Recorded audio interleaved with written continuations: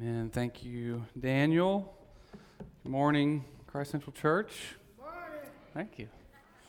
Good morning, JR. As Daniel said, my name is Timothy. I'm one of the pastors here at Christ Central, and this morning we come to the third of our four Advent songs. Next week we will finish out our series and conclude our Advent preparation with the Song of Simeon.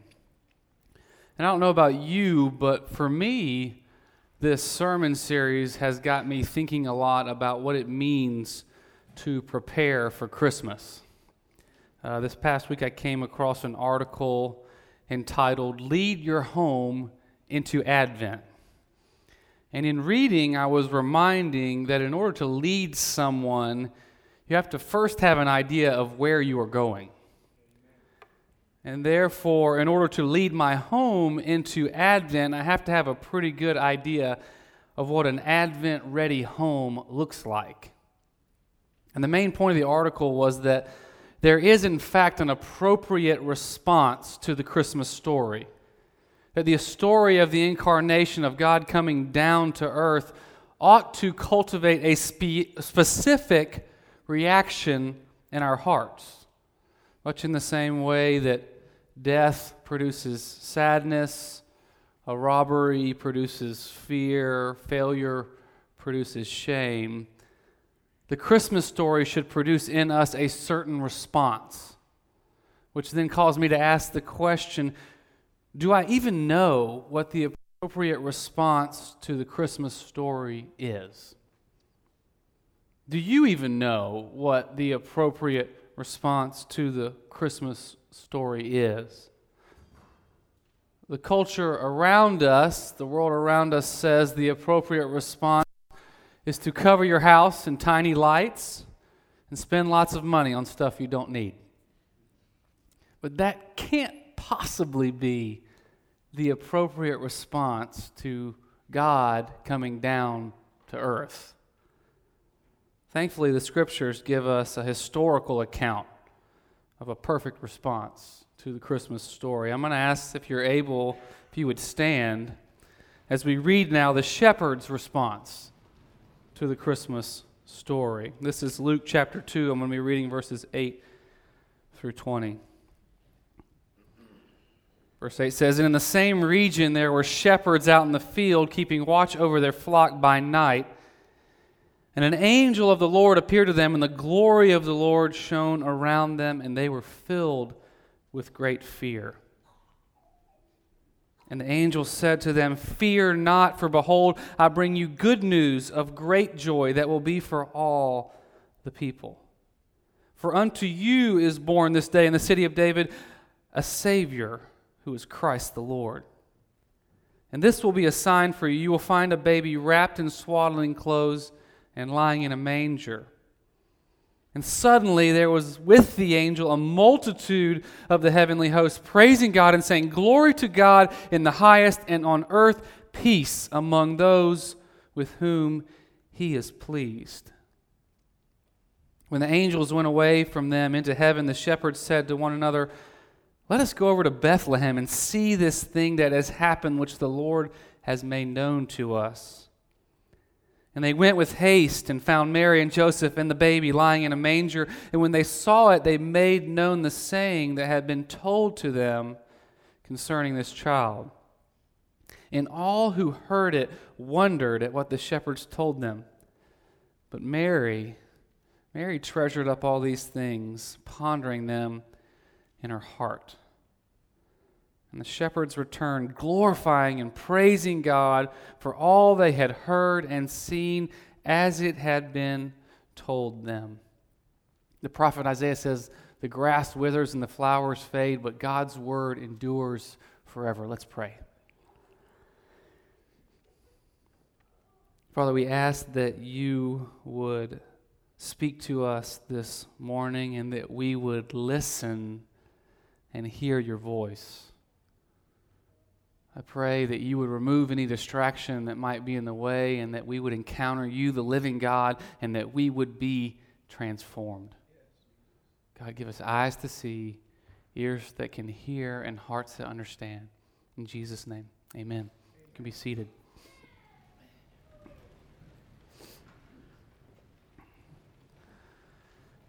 My hope and prayer this morning is that through hearing this story, maybe for the 100th time or the 1,000th time, I don't know how many times you've heard it, but that this morning we would understand more deeply the response of the shepherds, and that as a result we might know what it looks like to mimic their response in our own lives. I have just 2 points this morning. First, divine syncopation, and second, a standing ovation. Divine syncopation and a standing ovation. Let's begin. First, divine syncopation. I don't claim to be musical by any stretch of the word, but I was once in a choir that you had to audition for, believe it or not. I think they let me in because I was a little late in hitting puberty, and a tenor is a hard thing to find in a high school choir. That's a different story. We'll save that for another day. But I was in this choir, and I learned about syncopation. For those of you who are unfamiliar with the term, syncopation is best defined as a disturbance or interruption in the regular flow of rhythm, or in layman's terms, notes that are in all the wrong places. And as a result of syncopation, what syncopation produces is an unexpectedness to the music, a mystery, if you will. That which you would assume would come next never does. And yet, when it's done well, like in jazz, the result is delightfully unexpected. The Advent story is chock full of divine syncopation. There's almost nothing about this story that does not upset our expectations. And yet, although not what we would expect, when we listen closely, like in jazz, it turns out to be delightfully unexpected. Before we look at what our response to the song should be, I first want you to look with me at the unexpected notes in our Advent song, starting in verse 8. Verse 8 begins by introducing the few select ticket holders to this sold-out show. And it turns out that the only people who were able to get tickets to this show were the shepherds. Now, at first glance, we might not recognize how misplaced this note truly is because we're so far removed from the context, and we have a tendency to romanticize these farm hands as noble participants in the Christmas story. But the truth is that shepherds in first century Israel were not thought very highly of at all. In fact, one historian points out that with the exception of lepers, shepherds were the lowest class of men in Israel. This was because they lived out in the fields and they could not keep the Jewish ceremonial laws, so they were viewed as unclean. Not only that, but they were commonly viewed as liars and thieves by society, and therefore their testimony was inadmissible in court. I think it's hard to make a direct parallel to present-day society, but I don't think it's a stretch to say that these men held similar status to those who are presently on the sex offender registry. These were outcasts, despicable people according to society. So now you can begin to see why this note is so bizarre. You can begin to hear the syncopation. The angels appeared to who? To the shepherds? There must be some mistake. They would never have appeared to despicable people like this. But it doesn't stop there. The second note is just as jarring. Verse 9 says, "And the glory of the Lord shone around them." And again, unless we know our Old Testament pretty well, we might miss the absurdity of what's being said here. Because it was one thing for the angels to visit the shepherds, but far more absurd for the glory of the Lord to show up on a farm. And I love that we've been studying Exodus this fall because it's in Exodus that we see the significance of the glory of the Lord. If you remember in Exodus chapter 20, Moses went up on the mountain to meet with the Lord. But the question is, what were they meeting about? If you remember from the story, Moses and God are talking about this thing called the tabernacle. They're going to build this tent, this meeting place, and it's there that God's glory is going to dwell. And so if you remember in chapter 40, when God's people finally complete this tabernacle, and they do it just the way God says, verse 34 says that the cloud covered the tent of meeting, and the glory of the Lord filled the tabernacle. See, now God's glory has a place to live. We learn later in Leviticus even more of the sacredness of this place, that His glory actually resided in the innermost room of the tabernacle, the Holy of Holies. And it was but once a year that one man, the high priest, would enter into the Holy of Holies, and he alone would behold the glory of the Lord. And so now look again at Luke 2, and imagine how jarring this second note would have been to the Jewish audience. You mean to say that all of a sudden God's glory left the temple and shows up not to a group of priests, but to a bunch of dirty shepherds out in the field? That was unheard of, unthinkable. And lastly, and probably the loudest of the off-placed notes, is the details of the sign given to the shepherds.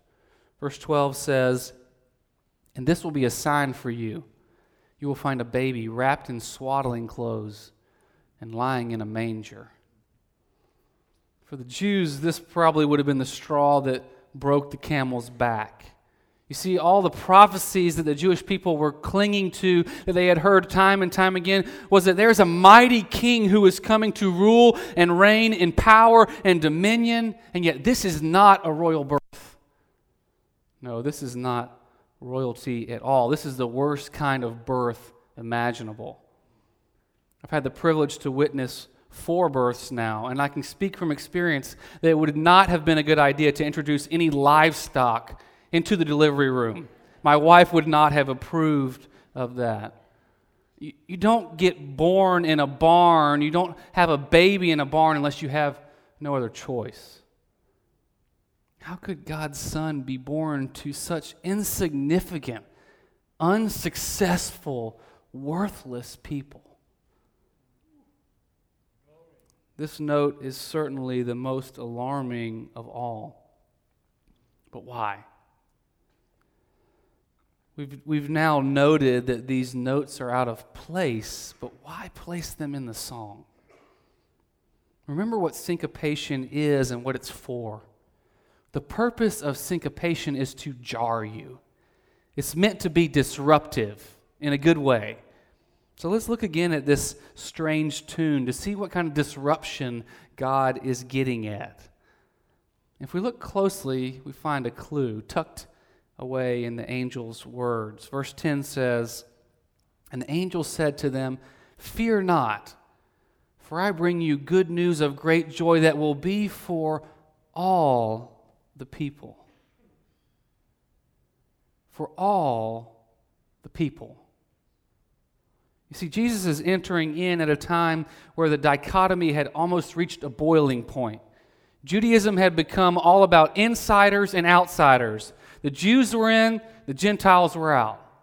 And then even within the family, those who kept the ceremonial law, the clean ones, they were in. But those who didn't or couldn't, like the shepherds, they were out. Even gotten political at this time. The religious leaders, the priests, who apparently obeyed the law perfectly, they were the real insiders, and everyone else was simply on the outside looking in. And then Luke 2 happens. Really the first time that Jesus flips the tables in the temple. And each one of these jarring notes declares, "No more. No more. No more will there be insiders and outsiders," echoing the words from Mary's song, "He has brought down the mighty from their thrones and exalted those of humble estate." This faith is for all the people. All the people. Hence, the shepherds are the first to know. Hence, God's glory leaving its home in the temple and God's Son showing up wrapped in swaddling clothes and lying in a manger. Only if God humbled himself this much would he be approachable for all the people. And just like the shepherds couldn't believe that they were invited to witness this royal birth, you also should be amazed because you're invited too. Not because you're good enough, not because you come from the right family or you've been successful enough or you have enough money or because you're involved in your church or you read your Bible every day or you haven't done anything terrible yet. No, you're invited because this birth is for all the people. And yet some of us, have become convinced that we're not invited. That because we've messed up too much or haven't performed well enough or don't have our life together enough, that we're not welcome at the manger. That this birth is not for me. And I hope and pray that as we listen to this strange song, that it serves to convince you otherwise. That this good news is great joy for you too.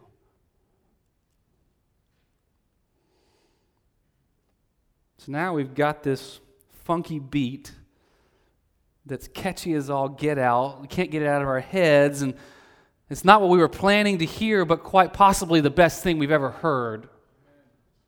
And since we now know the tune, we can now return to our original question. How are we to respond to this out-of-this-world song? Let's look first at the angel's response and then to that of the shepherds. I had the privilege to go with my wife to New York a few weeks ago, and whenever I get to go to New York, I try to go see a show. And while I was there at the show, I was reminded of why I love the theater so much. I love the theater because my grandfather loved the theater. And I have many vivid memories of my grandfather marching around the house when I was a kid and singing his favorite Broadway show tunes from Les Mis, from Phantom of the Opera, Hello, Dolly. There are a few things that my grandfather loved more than a good show, and he made it his goal for all of us to love the theater too. And I'll never forget this story that my grandmother used to tell about their most memorable theater experience. It happened in the West End in 1979. Carol Channing was coming to London to perform Hello, Dolly, and by some stroke of luck, my grandparents were able to get tickets. And so they get these priceless tickets, and they found themselves packed in this tiny old London theater for a night they'd never forget. And even when the first song started playing, there was this energy and excitement. Everybody knew something amazing was going to happen. And then if you've seen the show, they get to the famous scene at Harmonia Gardens when Dolly is coming back after all those years. And this particular moment turns out to be too much for my grandfather. He just can't contain himself. And as soon as the last note is played, he jumps out of his seat and he begins to go berserk. And he's hollering and he's screaming, "Bravo! Bravo!" And he's so moved that he feels compelled to demand of the performers. And he begins to cry out, "Encore! Encore! Encore!" And this rowdy London crowd joins in with him, and everyone's saying, "Encore! Encore!" Now, the crazy thing is that the show was not over. There was about 45 minutes left. This is not the time to call for an encore. And yet the audience and my grandfather, they were so moved, they couldn't help themselves. And according to my grandmother, the performers actually acquiesced. They stopped the show. They reset the whole scene, and they did it all over again. And my grandfather talks about this day. He said it was theatrical perfection. It was the most beautiful thing he'd ever seen. There's a part of me that thinks that what happened in that field while the shepherds were watching their flocks was quite similar to what happened in that old West End theater. Now, I'm reading into the text a little bit here. I understand that, but I wonder if God, in fact, just sent one angel to be the messenger to the shepherds, and maybe, just maybe, the other angels just overheard what was going on. And maybe they just couldn't help themselves because they knew this birth was the most important event in the history of the universe. And they refused for it not to be celebrated. And so the angel goes to get the news, and as he delivers the news, the other angels just bust into the scene, and they stand up and they're going, "Bravo! Encore! Glory to God in the highest." And if there's one thing that we learn from the angels, it's that our response must be big, because this event is huge. If anyone knew how big it was the angels, and they could not control themselves. They were so excited. But what about the shepherds? What is their response to the news that they've just been told? Because I think it's the shepherds that we're to emulate. There are three things that the shepherds did in response to the news that I want to show you as we wrap this up. First, they investigated. Second, they witnessed. And lastly, they worshiped.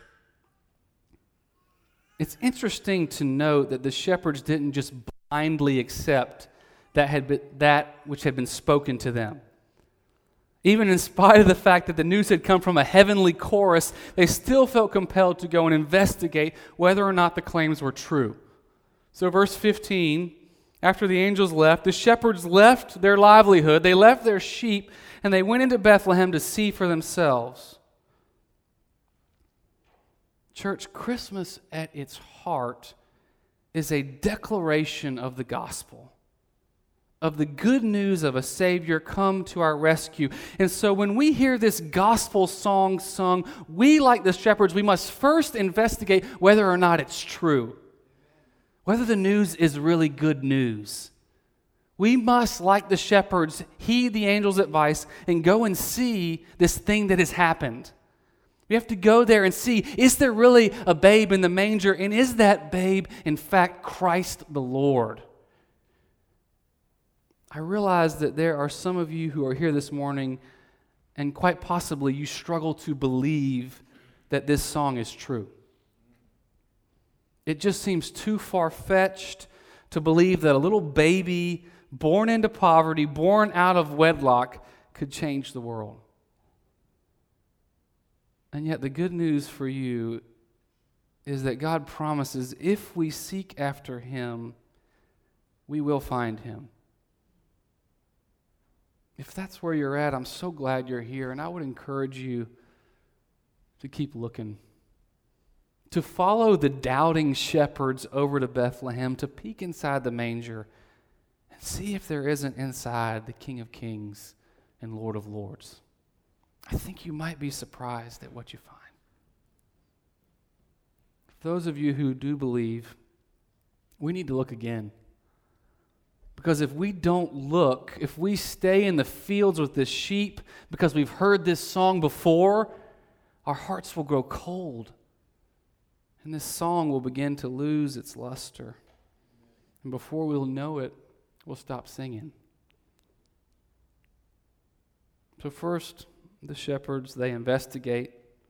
And then after they discover that the babe is here and that He is Christ the Lord, the next thing they do is they witness. What the text reveals is that without being told, the shepherds were compelled to share the good news with anyone and everyone who would listen.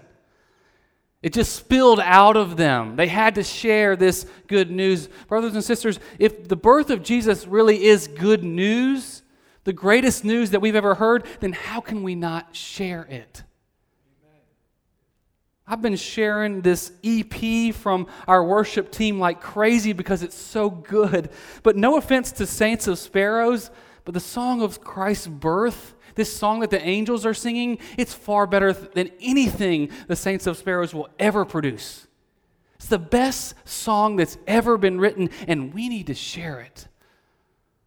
We have to share it. So they investigate to see if it's true, and then they witness.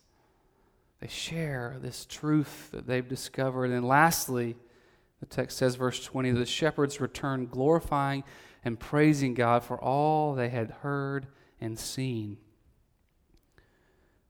And it's here that the response of the shepherds really begins to mirror that of the angels. See, once they fully comprehend what is happening, they can't help but give glory to God.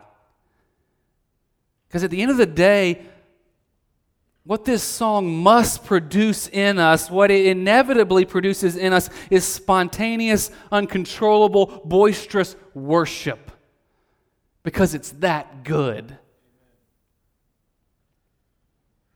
In April of 1961, Yuri Gagarin became the first human being to journey into outer space, or so the Soviets tell us. And it is reported that when he came back to Earth, he declared that on his journey into outer space, he had discovered that there was no God there. He didn't find him. And British scholar C.S. Lewis said this in response to these comments. He said, "If there is a God who created us, we would not discover him by going up into the air. God would not relate to human beings the way a man on the second floor relates to a man on the first floor. He would relate to us the way Shakespeare relates to Hamlet. Shakespeare is the creator of Hamlet's world and of Hamlet himself. Hamlet can know about Shakespeare only if Shakespeare reveals information about himself to Hamlet in the play." I love that. Hamlet can only know about Shakespeare only if Shakespeare reveals information about himself to Hamlet in the play. You know what's amazing? God did not merely write us information about himself. He wrote himself into the drama of history when the Word became flesh and dwelt among us. That's a pretty radical tune, isn't it? And the question for all of us this Advent season is, how will you respond? How will you respond? Will you change the station? Will you listen to something else? Or will you listen to the song of the angels? The song of the one who was born in a manger to become a man, who died on a cross to pay for our sins, and who was raised from the dead to give us eternal life. Will you listen to that song? And will you respond? Will you respond with witness and with worship? Let's pray. Father God, I pray that we would hear it this year. The gospel song is being sung all around us. Your creation cries out and declares your glory. But would we hear it? Would we listen? And would it grip our hearts, because it's the greatest song that's ever been sung, the greatest story ever written. God, I pray for myself and for each person here that you would grab a hold of our hearts this Advent season, and we would respond by sharing this good news and by worshiping you, the one true God. I pray these things in Jesus' name. Amen.